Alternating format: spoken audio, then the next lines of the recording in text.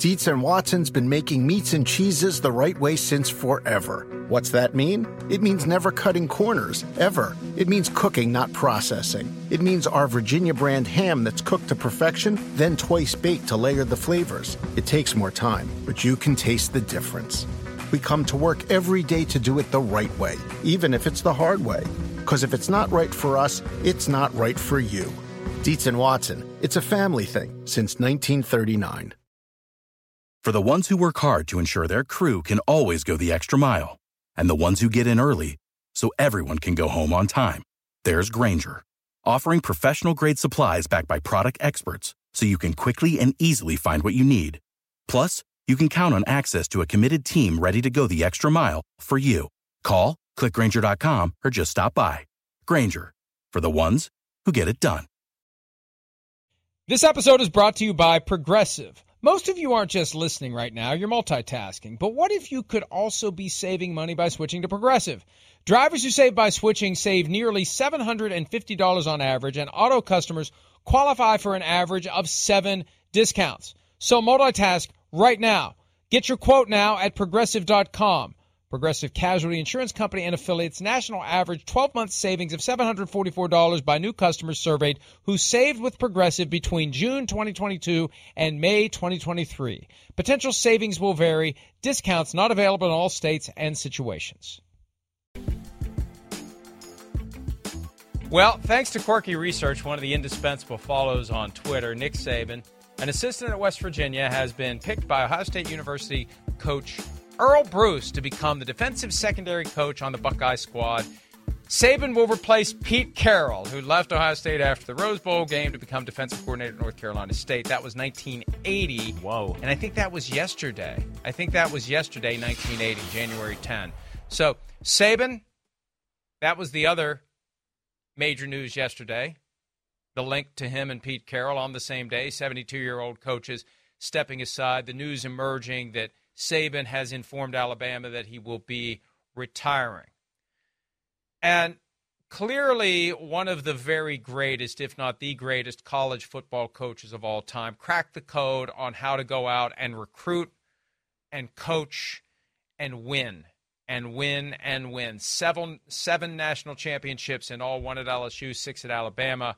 Incredible run. I think worn down by the NIL stuff. I think so, it's funny. too. Anytime he would complain about NIL, and I would say that he understands he can't compete in that world, there would be people who'd say, oh, no, he's playing next-level chess here. He's saying if you don't change the rules, I'm going to use them against you. I don't buy it, because in a world where boosters can come together and pay players whatever they want to pay them, the schools with the richest boosters who are the most motivated to funnel as much money as possible to the football team are the schools that are going to emerge as the best. And Alabama isn't one of them, period. So he knows how much harder it is for him to compete in today's college game. So he's getting while the getting's good. And we assume he's going to TV.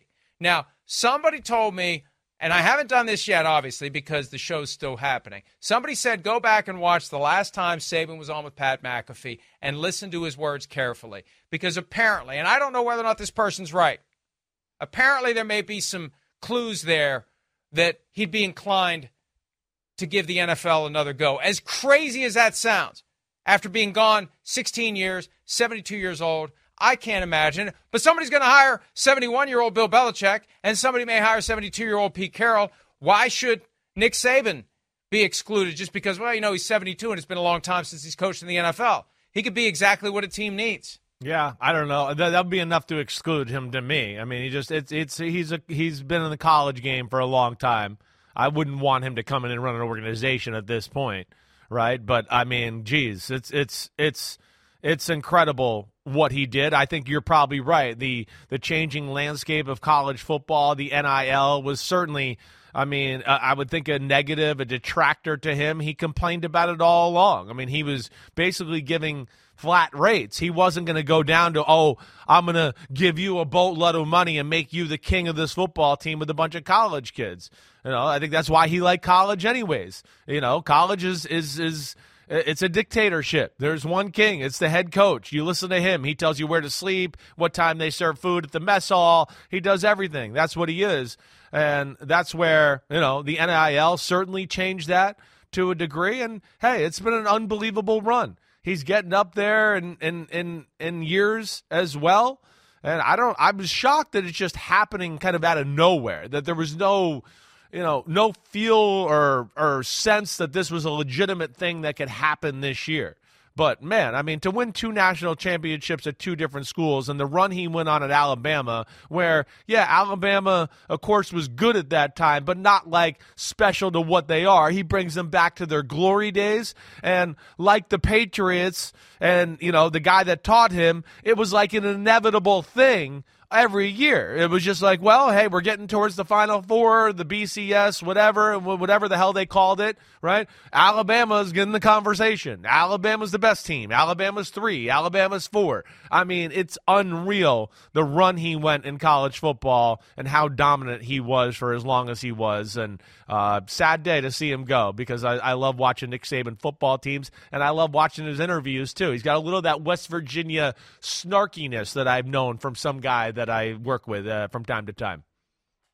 15-17 in 2 years with the Dolphins and was miserable at the NFL level, miserable with the Miami Dolphins, miserable that they traded a second-round pick for Dante Culpepper coming off of the torn knee ligament trifecta versus signing Drew Brees as an unrestricted free agent with no compensation to anyone, because I think the way Saban said it the most recent time I saw it, he blamed it on a doctor who didn't know his ass from a bag of sand. That was Saban's quote. They wouldn't pass Drew Brees on his physical. He had the studs in his shoulder. Yeah, there was a lot of people that were concerned then. Yeah. Yeah, but still. I know. Saban ran the show. If Saban wanted him, he would have had him. Yeah. Well, if Saban wanted Drew Brees would have been the quarterback of the Miami Dolphins. Drew Brees wanted to be the quarterback of the Miami Dolphins. No, I get that. I just, again, you're about to be a head coach and you're going to go, wait, I'm going to frame my organization around the doctors. Year two. Well, doctors and people are going to tell me that maybe this guy might never be the same. He didn't have a very good arm to begin with. That's why the Chargers were getting rid of him. Now we're going to get a guy that's got studs in his thing, and people are concerned, and there hadn't been a whole lot of people that had overcome that injury at that point. So there is a little context to it there. But, that was big. It really was. You're right. And that certainly would have changed things for him and maybe his outlook in the NFL. But I think all in all, like you said it, I think you brought it up last week, and he was made for college football. The NFL's different. Personalities are different. Dealing with grown men are different. Dealing with a bunch of guys on your team that make as much money as you or more is different. And that's just different than managing, a bunch of 18 and 19-year-old kids who are looking for someone to bring them, to the glory days and bring them to the NFL. And that's where Nick Saban found the magic touch in college football. And look, I mean, age shouldn't be an issue, but if a team is looking for a long-term answer, how long-term of an answer are you getting from Bill Belichick, Pete Carroll, or Nick Saban? And with the Cowboys, it makes sense. We just want a Super Bowl. Yeah. We just want us a Super Bowl. Right. So I was trying to be delicate with that. Because, there's people out there who don't know the background. I used that term in a story over the weekend. And somebody emailed me and said, did you really mean to use that? It's like, well, you must be new here. Yeah, right. Because this has kind of been a thing since 2012. Right. So with Saban, you throw in the age and you add the twist of 2 years with Miami and he couldn't wait to get out.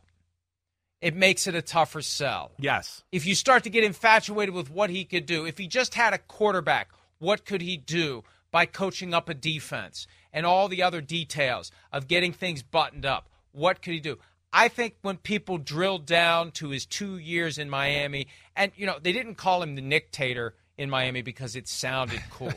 He was ruling with an iron fist. Yes, he was. I remember back in those days, the local media was beaten down by this guy, and they were telling me all this stuff he was doing and stuff that was happening in the building and these weird rules that he had. And, at Alabama, the iron fist includes, a muzzle for everyone. Nobody said anything about Saban at Alabama.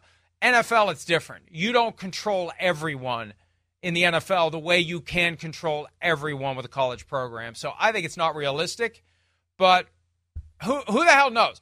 Based on this week, who the hell knows what's going to happen with Nick Saban now that he's available. But this isn't a great year for him to be available because all these other big-name coaches are out there. It would have been better for hell. We haven't mentioned Jim Harbaugh today. It would have been better for Saban if he's the only big-name coach with a great resume and historic accomplishments. There's 3 or 4 of them this year. No, I agree. That's why this feels like a true retirement, and he's had enough, and he's, college football, in some ways, it's not the same in-season grind the NFL coaches have. It's not. That's where it's different. The NFL in-season grind is much more intense than, hey, college, there's the 20-hour rules. We know that there's only so much coaching they can do, and then they have to go back to their office and call and text recruits and write letters and do all that stuff. The NFL, the offseason is where it's a little bit more manageable. That doesn't happen in college football. That's where they have to continue to keep going, and their spring practice, and of course they have to be on the recruiting trail, and it's a year-round babysitting job to a degree. So I can understand a guy like him being exhausted from all of that after this run and the NIL, like we talked about. It feels like a retirement too, just because, hey, listen, they had a quarterback there he's pretty talented. He's got arrow pointing up and some potential. So to leave that too, right? That tells me that he's just had enough, because certainly Alabama's talent level doesn't look like it's falling off earth here anytime soon. I think this is one where he's just exhausted, and he's going to enjoy some of his toys and his big lake house that he has. Where is that? Georgia, that he always brings the players or whatever, and he's going to enjoy life a little bit. My wife's a big Nick Saban fan because he's from West Virginia. He's from just up the road. And she's kind of like, I wonder if he'll move back here. It's like, why would he? He can live anywhere he wants. Nothing against West Virginia, but he's got this house in Georgia. He can buy a house anywhere he wants. I don't know what family he has back here, but I'm not. And again, I live here. I choose to live here. But, if Nick Saban does end up 20 miles up the road, I'll take him some pepperoni rolls and we can hang out and talk football. Oh, that would be great. I would love that. Damn. Probably not fine by him. And then there's the question who takes over for him at Alabama. And this isn't really our beat, but you've got all these big-name coaches out there. Yeah. And it's Alabama. Right. It's Alabama. Right. It's not Alabama State, it's Alabama. No offense to Alabama State. Yeah. So, if we would have known back in September this was going to happen, the no-brainer replacement would have been Deion Sanders. But that thing went sideways in Colorado pretty quickly, and I'm not sure Deion Sanders to Alabama is going to be, nearly as hot now as it would have been in September, because I remember trying to figure out what the end game is for Deion. He kept saying no NFL, no NFL, no NFL. But, boy, he and Saban get along well, and he speaks in hushed tones about Saban. That, again, back when Colorado was really good and it looked like Deion had figured out how to go anywhere and be successful start to finish of a season. But the way things ended and some of the details in the management of the game, clock management, and never really got questioned about that the way he should have, because there's this cult of personality that's built up around the Colorado program. I saw some betting odds from one of these offshore sites that had him at 6-1. I just don't see Deion Sanders to Alabama now. I don't think September, right. September, yes. Now, no. No, now, yeah. I think now is, hey, he's got to maybe prove himself a little bit more. Did a lot of good things there at Colorado, certainly. But, yeah, there's some things that maybe need to be, fine-tuned, whatever. We'll see. A year of recruiting there in Colorado, see what he does, what he pulls together as far as players on the team and where it goes. But, yeah, this is Alabama, right? And I know, they don't have maybe some of the boosters that some of the other big schools that do. They still have a lot of money. They're still, from the last thing I saw, they make the second most money in all of college football when it's all said and done, right, behind the great Texas Longhorns. But Alabama is one of the few places that I think NFL coaches look at and go, ooh, I would maybe think about going there, right? It's a short list where I think the true NFL coach, right, would look to go to college when you go, okay, Notre Dame, Ohio State, Michigan, right, Alabama, USC, Texas, those are really the ones that, even NFL coaches who don't want to coach college go, well, I'd think about it at those places. It's pretty special. And, so that's where I go. We hear that. Yeah. We hear that. Right. But other than Jim Harbaugh going back to Michigan after he was fired by the 49ers, right, and Saban quitting the Dolphins and going to Alabama after he said, I'm not going to be the Alabama coach. Actually, that's finally true now. He can say, I'm not going to be the Alabama coach and mean it. It would be funny if that's what he said at his press conference. But we hear that all the time about this vague attraction of some of these big-time college jobs, and you wouldn't have to work as hard during the season. But we don't see it happen. No, I think it's because of the other stuff. It happen? Right? I mean, we've heard a lot of NFL coaches linked to, Notre Dame over the years. Texas made a play for Kyle Shanahan not, too long ago, right? There's always, that element. But, yeah, at the end of the day, I think the guys they're attracting, for the most part, they talk about it, but then they realize, damn, I'm going to have to talk to Johnny and Jimmy's mom and dad and beg them to go to football. And then when he doesn't play good or I have to bench him, I got to talk to Jimmy and Johnny's mom and dad about why I benched him, right? And that's the stuff. You don't have to talk to him. Well, yeah, but more times than not, they do. More times than not, they do, because they're going to have to meet them face-to-face at some point. Or the way it is in college football, they're just going to be waiting outside your office door, even the parents are. And I've seen that crazy crap happen in college football. So that's the crap you got to deal with, where I think real football coaches, NFL-wise, that's where they just look at it and go, damn, I don't want any part of that. That's the thing I think that ends up being the biggest turnoff to a lot of them. And you got to recruit. You got to love recruiting. Right. If you recruit well, you can get yourself 10 first-round picks every year. That's one of the reasons why Nick Saban was so happy at college. He was such a great recruiter. The recruiting now changes because, again, it's not how much money the program has. It's how much money it takes to maintain the NIL budget. And you're robbing Peter to pay Paul. That's the problem. And that's why Saban was always whining about NIL. Not sustainable. Because the more money, you can only shake so much money out of the boosters' pockets. Right. And if a lot of that money is going to the NIL fund, that's less money that's going to the fund that pays me. Exactly. Or the fund whatever. that has this great facility that the players want to be at and all the other stuff we need to maintain the program. You're siphoning away the money that we use to pay the players. So Alabama can't compete with some of the other bigger schools that are going to emerge as the consistent year in and year out. They got the money to pay the players. They got the money to fund the program, and money is going to drive that bus. So you're exactly I've right. just had enough. I had a conversation with Mac Brown a few weeks ago, right? My old Texas coach, and he said exactly what you said. He just said, I don't think this is sustainable.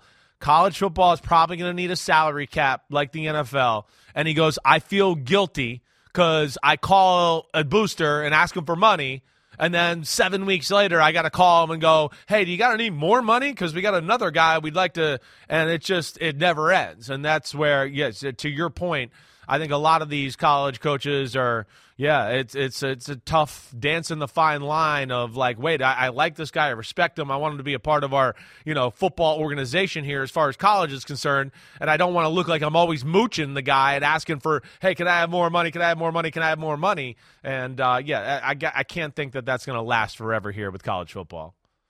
You mentioned the possibility of a salary cap, but again, anything that they try to collectively do under the umbrella of the NCAA is an antitrust violation, because these are all independent businesses that should be competing with each other for anything and everything, whether it's the professor that you want to hire or whether it's the quarterback that you want playing for your football team in a world like that. And the best outcome for college football, they don't want to do it, but the best outcome is make it professional football. Make it a situation where you have a union that represents, let me finish, Pete. You have a union that represents all of the players nationwide. You have rules. You pay them. There's a salary cap. There are limitations on movement. And you got to finish the season. You can't just decide you're not going to play or you ain't getting paid. So I think college football in many ways would benefit from having employees under contract. Yeah. You could smooth things out a little bit more. It's going to take a lot to get there. Right. But I think if we just call it already is professional football. It's just the players are getting screwed because they're not getting paid. Yeah. They have to go find their money elsewhere. Right. At least they can do that now. So that's the solution, and maybe we'll get there in your lifetime, Chris. Probably not in mine. Let's take a break. When we return, some changes in Chicago to the coaching staff and some big, easy for him to say, big changes at quarterback possibly coming for the Bears. We'll discuss that next. Today, Junior.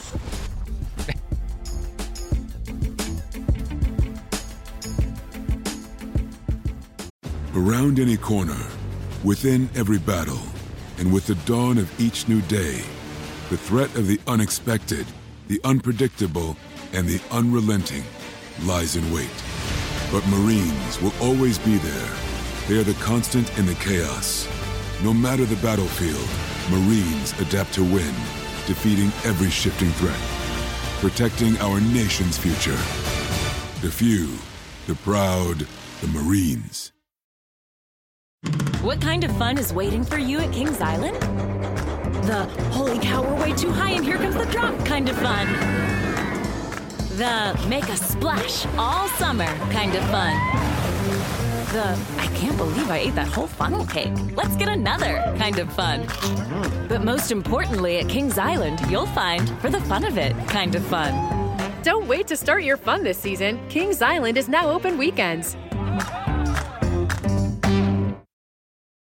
The longest field goal ever attempted is 76 yards. The longest field goal ever missed? Also 76 yards. Why bring this up? Because knowing your limits matters, both when you're kicking a field goal and when you gamble. Betting more than you're comfortable with is like trying a 70-yard field goal. It probably won't go well. So set a limit when you gamble and stick to it. Want more helpful tips like this? Go to keepitfunohio.com for games, quizzes, and lots of ways to keep your gambling from getting out of hand.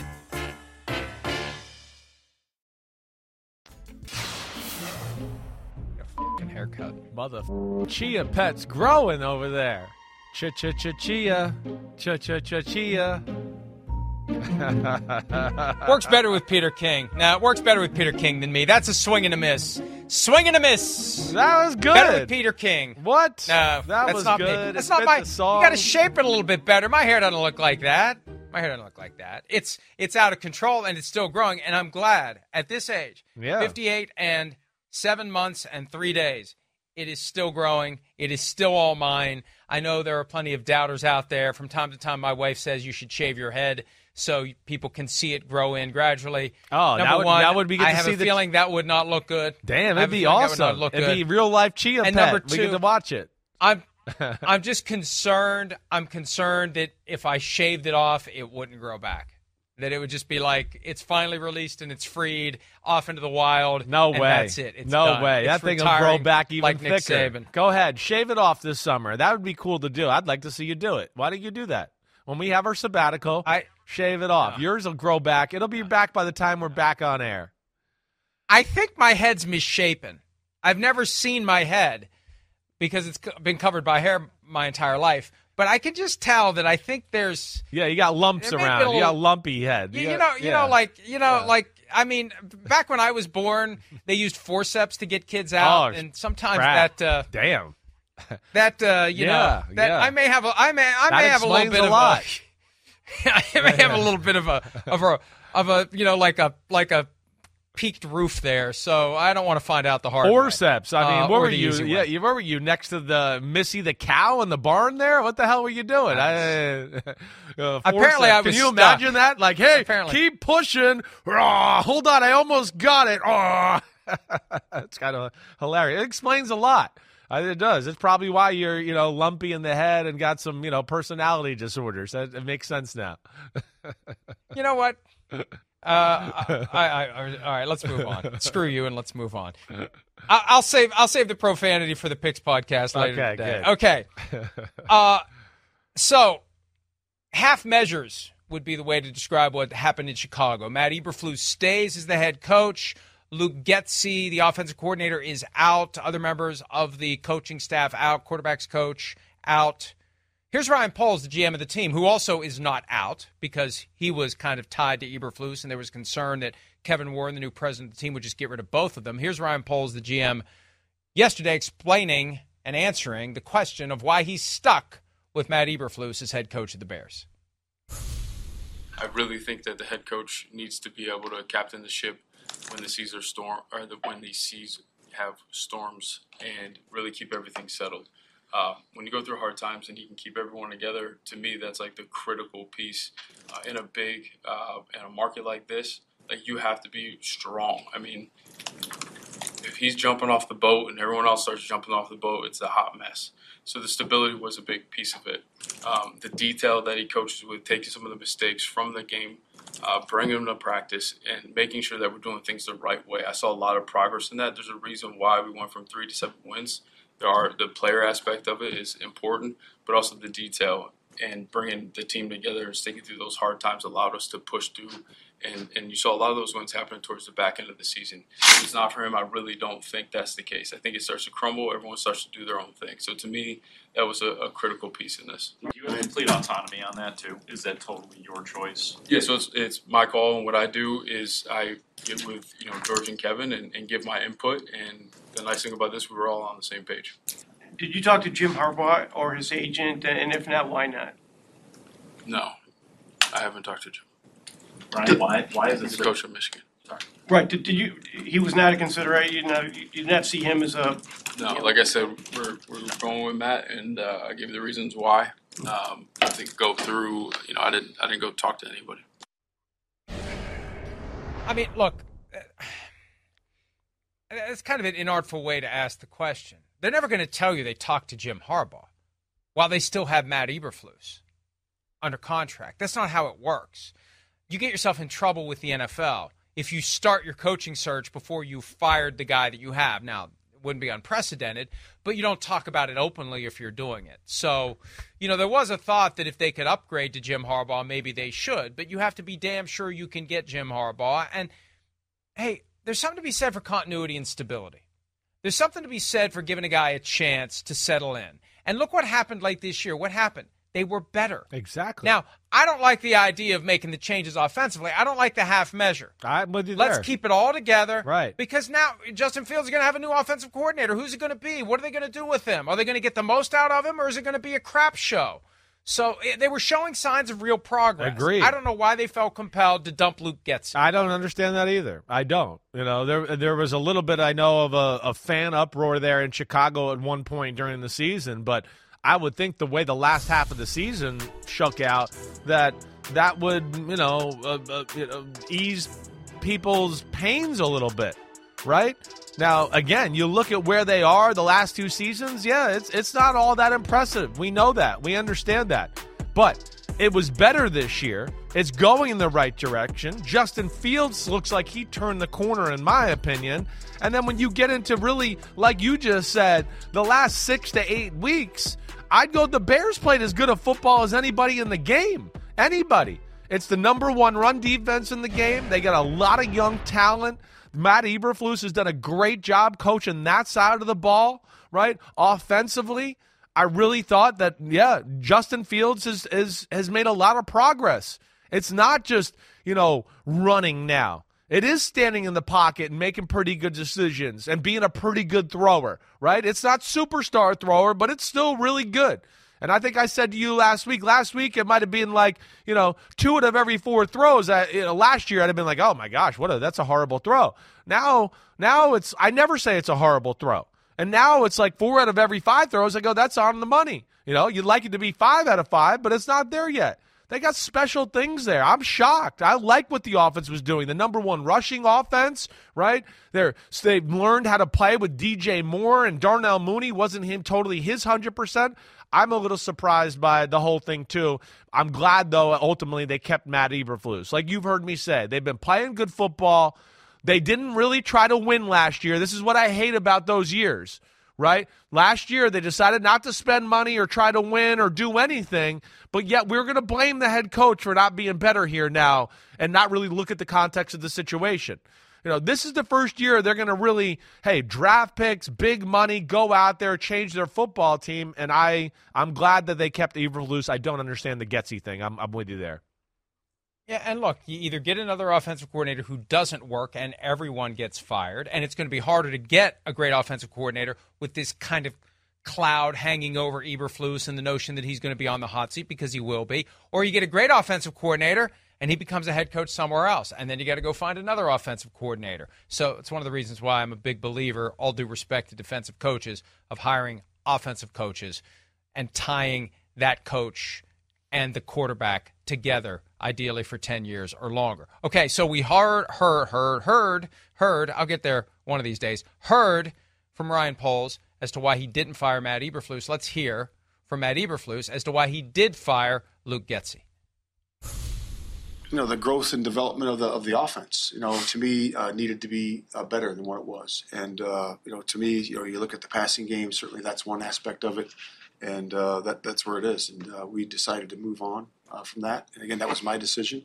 Obviously conferring with, Ryan and George and Kevin. And we made a decision this morning. What do you want to be good at offensively? It depends on who's available for the skill, right? Who's available for that game. I think you have to do multiple that way, and who you playing. Is the team really good at stopping the run? And you're going to have to find other ways to move the ball down the field. And I think that's what we're talking about, the multiplicity of being able to bend and adjust, not only before the game but also in game. That's encouraging if that's what they're looking for. First, you got to find it. You don't want somebody who is tied to a system. I'm bringing my system.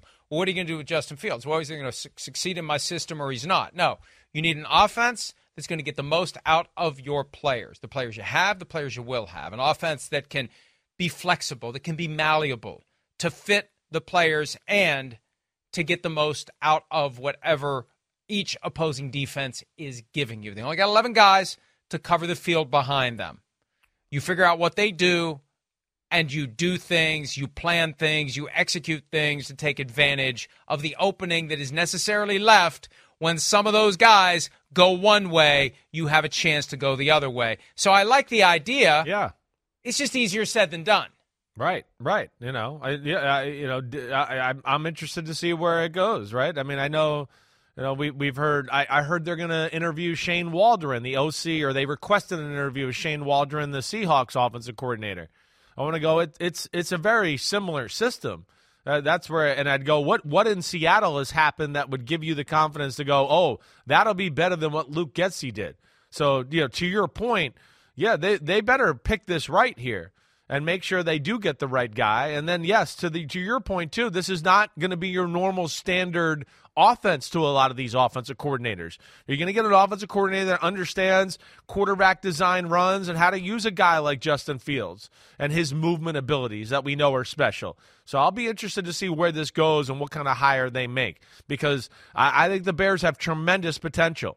And with Justin Fields, I would think he's going to be the quarterback of the future, but maybe this move itself is a prequel to them showing us that he's not the future, that they might make this number one pick and make it on a quarterback. I don't know where it goes. I wouldn't agree with that either. Again, I think it's all going in this direction, and I'd say watch out for the Bears next year, but it certainly seems like they're not settled on that situation quite yet. Well, and that's the key. You and I both believe they should stick with Justin Fields. Previously, I think it was last week, we heard Matt Eberflus talking about looking at all options, not giving the same kind of clear commitment the Cardinals have given to Kyler Murray. Here's Ryan Poles, GM of the team, regarding the future of Justin Fields, a first-round pick from just a few years ago. I did think Justin got better. I think he can lead this team. But at the same time, there's a unique situation where I have to look, and our staff has to look at everything. Seeing the things that Justin did this year, his ability to make plays. Coach talked about some of those improvements, keeping his eyes down the field, taking less sacks. See a lot of growth there where he can continue to get better. So I'll have the same mindset. Someone needs to really show that they, can. And it's not just the film. I need the person. Is there a world where you can draft a quarterback with the number one pick and keep Justin? Or are you of the belief that that's an untenable situation and it would have to be one or the other? Yeah, so my brain has gone crazy all year just thinking about the million different scenarios. And I'm sure that's one of them. I'll just stay very wide open with the different paths that we can go. And as we collect information, if that closes some of those pathways down, then we'll do that, move to the other ones. But I'm going to be wide open about that. Can you say definitively, is number one pick for the right price for sale? Again, I'm wide open to anything. So if someone wants to call me with an idea, that's fine. I'm open to it. mean, look, I like the idea of keeping your cards close to the vest. Although, if Justin Fields is your guy, at some point you got to say he's your guy. Exactly. And unless you've pulled him aside and said, hey, Justin, we're going to act like, we're uncertain, but we're not moving you. Just keep that to yourself, though. We're trying to get the most we can for the first overall pick in the draft. We're trying to set ourselves up the right way. So if it was a no-brainer, they would say it's a no-brainer. Now, I hope they take this into account. And I understand that if you can't deal with pressure, you're not going to thrive at the NFL level. But you can put too much pressure on a kid too early in his career. And there's already enough pressure that comes from walking through the door as the first overall pick in the draft. You add to that pressure by, for example, trading from number 9 to number 1 and giving up multiple future first-round picks. You put more pressure on a guy who's never done anything in the NFL. And he's conscious of that. He's feeling that. And then you have an apples-to-apples comparison from him to the guy who went after him. Bryce Young, C.J. Stroud. That's what happened this year. I think it was a little too much pressure on Bryce Young. This year, whoever they would take, if they move on from Justin Fields, you know what they're going to do in Chicago. They're going to pay attention to what Justin Fields does. They're going to remember what he did. And whoever they pick had better be better right away than Justin Fields, or it's going to look like a failure. So the kid's going to have that pressure. And maybe he'll be able to deal with it. All I'm saying is you got to factor that in. Yeah. If you are going to throw back Justin Fields and try to catch a bigger fish, you better be damn sure. You better be damn sure that fish that you're going to pluck, you're not catching. You know which fish you're getting. You better be sure that fish is going to taste better. It's a horrible metaphor, but I'm going to finish it. It's going to taste better than that fish you threw back. Yeah, I mean, yes, I agree with everything you say there. Agree. And yeah, you don't know, how some of these college kids are going to react. And especially, it's a tough town. It's Chicago. We know it's a strong fan base. They love football. The quarterback thing is under the microscope. Justin Fields has shown he's physically and mentally tough, right? I would stay the course. I would go with it. Build the team. You know what I say. Build the team. Justin Fields has, to me, more raw talent than Jalen Hurts, right? Okay, build the team around him. You might get something better than Jalen Hurts. His arm is stronger. He's way faster. Like, you put him on the Eagles, he'd look a lot different too. So that's where I'm just build the damn team. Stop always looking for, as Wiseman says, diamond in the haystack. Okay, it doesn't always happen. And bottom line, I know we got a break, but bottom line, you take that one lottery ticket where you go all in, and if you parlay that into 5 or 6 or 7 lottery tickets where you can get multiple great players who get you to the point where you have a great team, it is a no-brainer, unless you have a crystal ball that tells you that guy you're drafting is going to be a Hall of Famer. And no one has that crystal ball. If they did, they'd have Hall of Famers every single year. Let's take a break. More PFC Live right after this. So that's 2 in a row. Hey, Wink. Game ball, buddy. Let's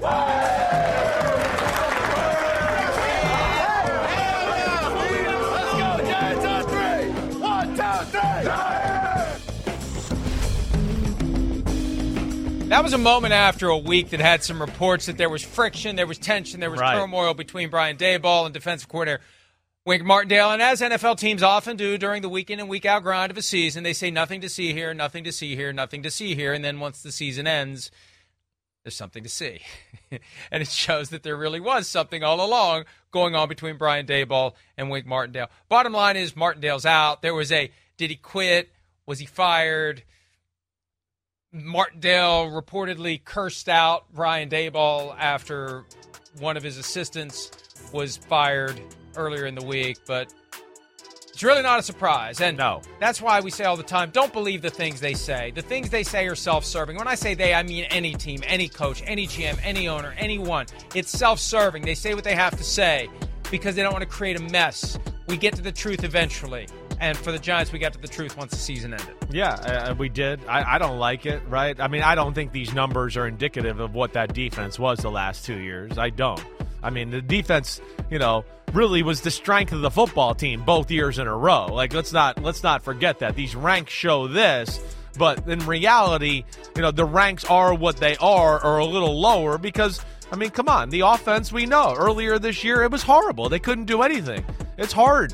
The offense, there are going to be games where we look at and go, hey, the Seahawks won 24-3. What a disaster. And we're going to forget there was a 100-yard pick six by the quarterback and that the Giants defense kept them in the game the whole game where we were like, whoa, I can't believe they're still in this. There's so many games like that. The 49ers were earlier this year. I mean, of course, hey, hanging around, beating the Eagles once, hanging around another time. I don't agree with the firing. I don't like it. I don't. But like you said, it's not a shock. It's not. The writing was on the wall up here in New York. There was obviously issues, right? There was a lot of rumors out there that Wink Martindale felt like he was being micromanaged by Brian Daboll. Right? And that was kind of the word on the street, that it was like, he was like, hey, wait, what about the defense? And Wink Martindale was like, wait, your offense sucks, so why don't you get off my defense, right? So that's kind of seems what happened there with the New York Giants from everything I know surrounding the situation. And, yeah, it's over, and we'll see where the Giants go now on the defensive side of the ball.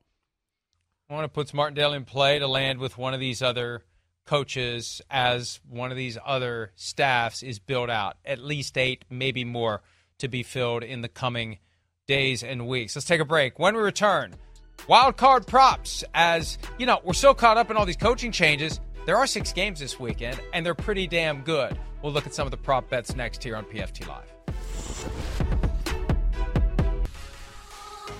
Super Wildcard Weekend is upon us, and don't forget, on DraftKings Sportsbook, this NFL playoffs, new customers can bet $5 and pocket $200 in bonus bets instantly, plus all customers can get a no-sweat same-game parlay every day. Download the app and use the promo code PFTLive when you sign up. DraftKings Sportsbook, the crown is yours. As always, please bet responsibly. All right, props time. Dolphins at the Chiefs. It's going to be cold at Arrowhead Stadium, one of the coldest games in NFL history. Tyreek Hill back in Kansas City for the first time ever. He's played the Chiefs once, but that was in Germany. Over-under of 84.5 receiving yards. He cleared that in 10 of the 16 games he played this year. He had only 62 against the Chiefs in Frankfurt, including that memorable play where the ball was ripped out and returned for a touchdown. Is he over or under 84.5? I think it's going to be really close, right around there. I'm going to choose under, okay? I mean, I know that's dicey with Tyreek Hill, who can do some of this stuff in one play and be like, watch out. But the thing I come back to, right, is, okay, yeah, he was over this number 10 out of the 16 games. The games he's not over that number or barely over, they lose. The games they lose, the Chiefs, the Bills, right? The Bills twice, the Eagles, the Titans, they've all shown they have an ability to understand how the Dolphins get the ball to Tyreek Hill. And I think that will continue again, especially then you add on a starting quarterback with a below-average arm in the NFL playing in 5-degree weather. I don't know. I'm going under, yes. Yeah, I'm going to go under as well, although this is going to be a challenge for Mike McDaniel, I think, to design and implement plays that take the elements out of the picture. You don't want to have a lot of quackers floating through the air if it's a cold, windy night in Kansas City. Get the ball to Tyreek Hill quickly and let him take off, because speed is speed. Yes. It's not like the playing surface is going to be all chopped up and chewed up and snowy. It's going to be covered. The snow's the day before. Let him get the ball in his hands and let him run through guys. Yeah. That's going to be the same no matter what the conditions are. So that's what I would do. And Hill's played in some cold weather games during his time with the Chiefs. I would just want to get the ball in his hands quickly and let him go. I still think it's going to be under, but maybe not by much. Well, yeah, he's and scary. I'm not writing the Dolphins off in this one because the Chiefs haven't been a juggernaut this year, but boy, that weather really becomes a factor. No, they're not going to realize what a factor it is until they're out there. You heard me say last week, I mean, if I'm the Chiefs, I still would want the Dolphins to win that game on Week 18 because then they get the Steelers. I mean, this is still scary. To our point, to what you're saying, everything. It's one screen to Tyreek Hill. Oh, no, he broke down the sidelines for 70 yards because someone took the wrong angle. It's one toss sweep to Raheem Mostert and go, oh, no, he's 80 yards down the sideline because someone made the wrong run fit. and then it's that crappy Chiefs offense that we've seen, and you can go, oh, man, they're down 14-0. I mean, that's enough to go, I don't know. Can they overcome that against a pretty good defense in Miami? So, yeah, that's where it's scary for Kansas City. The big playability on the Dolphins and a struggling offense against Kansas City, or with Kansas City, I mean, that could change things in a hurry. We know that. We're going to take a deeper dive into all of the Super Wildcard games in the joint Mega Picks podcast. Chris Sims Unbuttoned and PFTPM. We'll be taping that later this morning. All right, most passing yards in the Wildcard round. Who is the best bet? Both Dak Prescott and Joe Flacco are the favorites at 5-1, just behind Matthew Stafford at plus 550. You see it all the way down to poor Mason Rudolph at plus 5,000.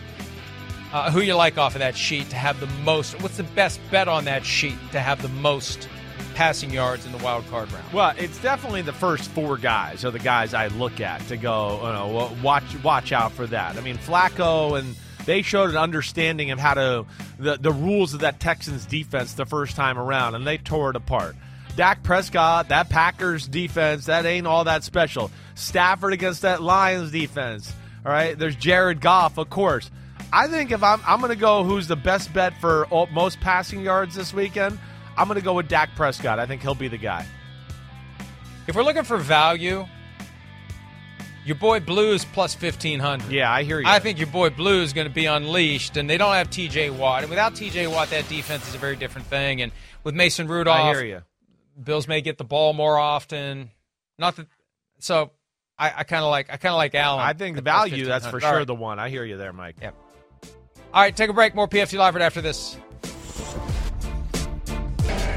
What are your general feelings on Sean McVay? Yeah, Sean and I are good. I think he's a great coach. I think he's, obviously we had our differences there at the end, but he's a great coach. He's done a lot of great things, and he's a guy that taught me a lot. When you end up making a change, that ended up being difficult. And could it have been handled better on my end? Absolutely. And I'll never run away from that. But the further you get away from it, the more that you try to grow as a man, as a person, as the leader that you want to become. He deserved better than the way that it all went down. I'll acknowledge that, and I think he knows that too. And and I'm not afraid to admit to those things. But I think we're all better, being able to look back on those things. And I do have more appreciation for him as time goes on. We should all be so mistreated by our employers that they're paying us $33 million a year with $60 million fully guaranteed at signing. I mean, look, the bottom line is the Rams screwed up when they paid Jared Goff. They shouldn't have. I was shouting it in the summer of 2020 or 2019 after they went to the Super Bowl and they lost and they were talking about paying him. I was saying, don't do it, don't do it, don't do it, don't do it. They did it and they regretted it 2 years later, and they gave up a first-round draft pick to get his contract off the books. That is the truth, and now they got to play him. I just think that makes that game even more fascinating. Beyond Matthew Stafford going back to Detroit, Jared Goff getting a shot. I don't know that it's really revenge, though. He got what he deserved. He got his contract, and then he didn't play well, and they moved on from him. Yeah, well, he doesn't look at it that way. He doesn't think he got what he deserved, right? He's going to go, wait, I took you to the Super Bowl. We went to these playoff games. You got to remember, though, that they wanted to, play Wolford over him in the playoffs, right? I mean, he did not play well at the end with his tenure there with the Rams. They wanted to replace it. This is the Matthew Stafford ball. Yeah, Goff, of course, has a big play in this, but the Lions fans love Matthew Stafford. The Rams fans are not like, oh, we love Jared Goff. How do we ever get away from him? But it adds awesome intrigue to the game, and I think we're going to have an awesome, offensive, fun game Sunday night. On NBC and Peacock. We'll wrap up PFT Live right after this. What are you? Look at this Peacock we got back here. God. Ladies and gentlemen, for the first time in Chris Sims podcast history. Wow, look at this. The Peacock has made it. Oh, it's a hello. little freaky looking, to be quite honest with you. Can you make a peacock sound? Do you know what a sound a peacock makes? That's a chicken. Thinking there's graphics up and that you won't actually see me. The peacock is being arrested. It's been arrested. Arrest him. That wasn't the real peacock. Oh my gosh. What just happened? Being escorted out of the building. What a little asshole peacock that is. Jeez. I think that was also a recreation of the mutual agreement between Pete Carroll and the Seattle Seahawks that he was leaving as head coach. So, Saturday night, streaming exclusively, Chiefs, Dolphins. Use that QR code to get the premium subscription necessary to watch the game. $5.99 for 1 month. Plenty of great content. Do you I'm know doing my best to be a what company kind man of noise a peacock makes? I mean, do you know? Do you know what it does? No, I have no idea. No, I have no idea. I'm not I really- thought it was going to be a real peacock. Why didn't they just get a real peacock? Okay, That well, would be we better. will. But can you keep it after that? Once we're done with the show, you keep it. The longest field goal ever attempted is 76 yards. The longest field goal ever missed? Also 76 yards. Why bring this up? Because knowing your limits matters, both when you're kicking a field goal and when you gamble. Betting more than you're comfortable with is like trying a 70-yard field goal. It probably won't go well. So set a limit when you gamble and stick to it. Want more helpful tips like this? Go to keepitfunohio.com for games, quizzes, and lots of ways to keep your gambling from getting out of hand.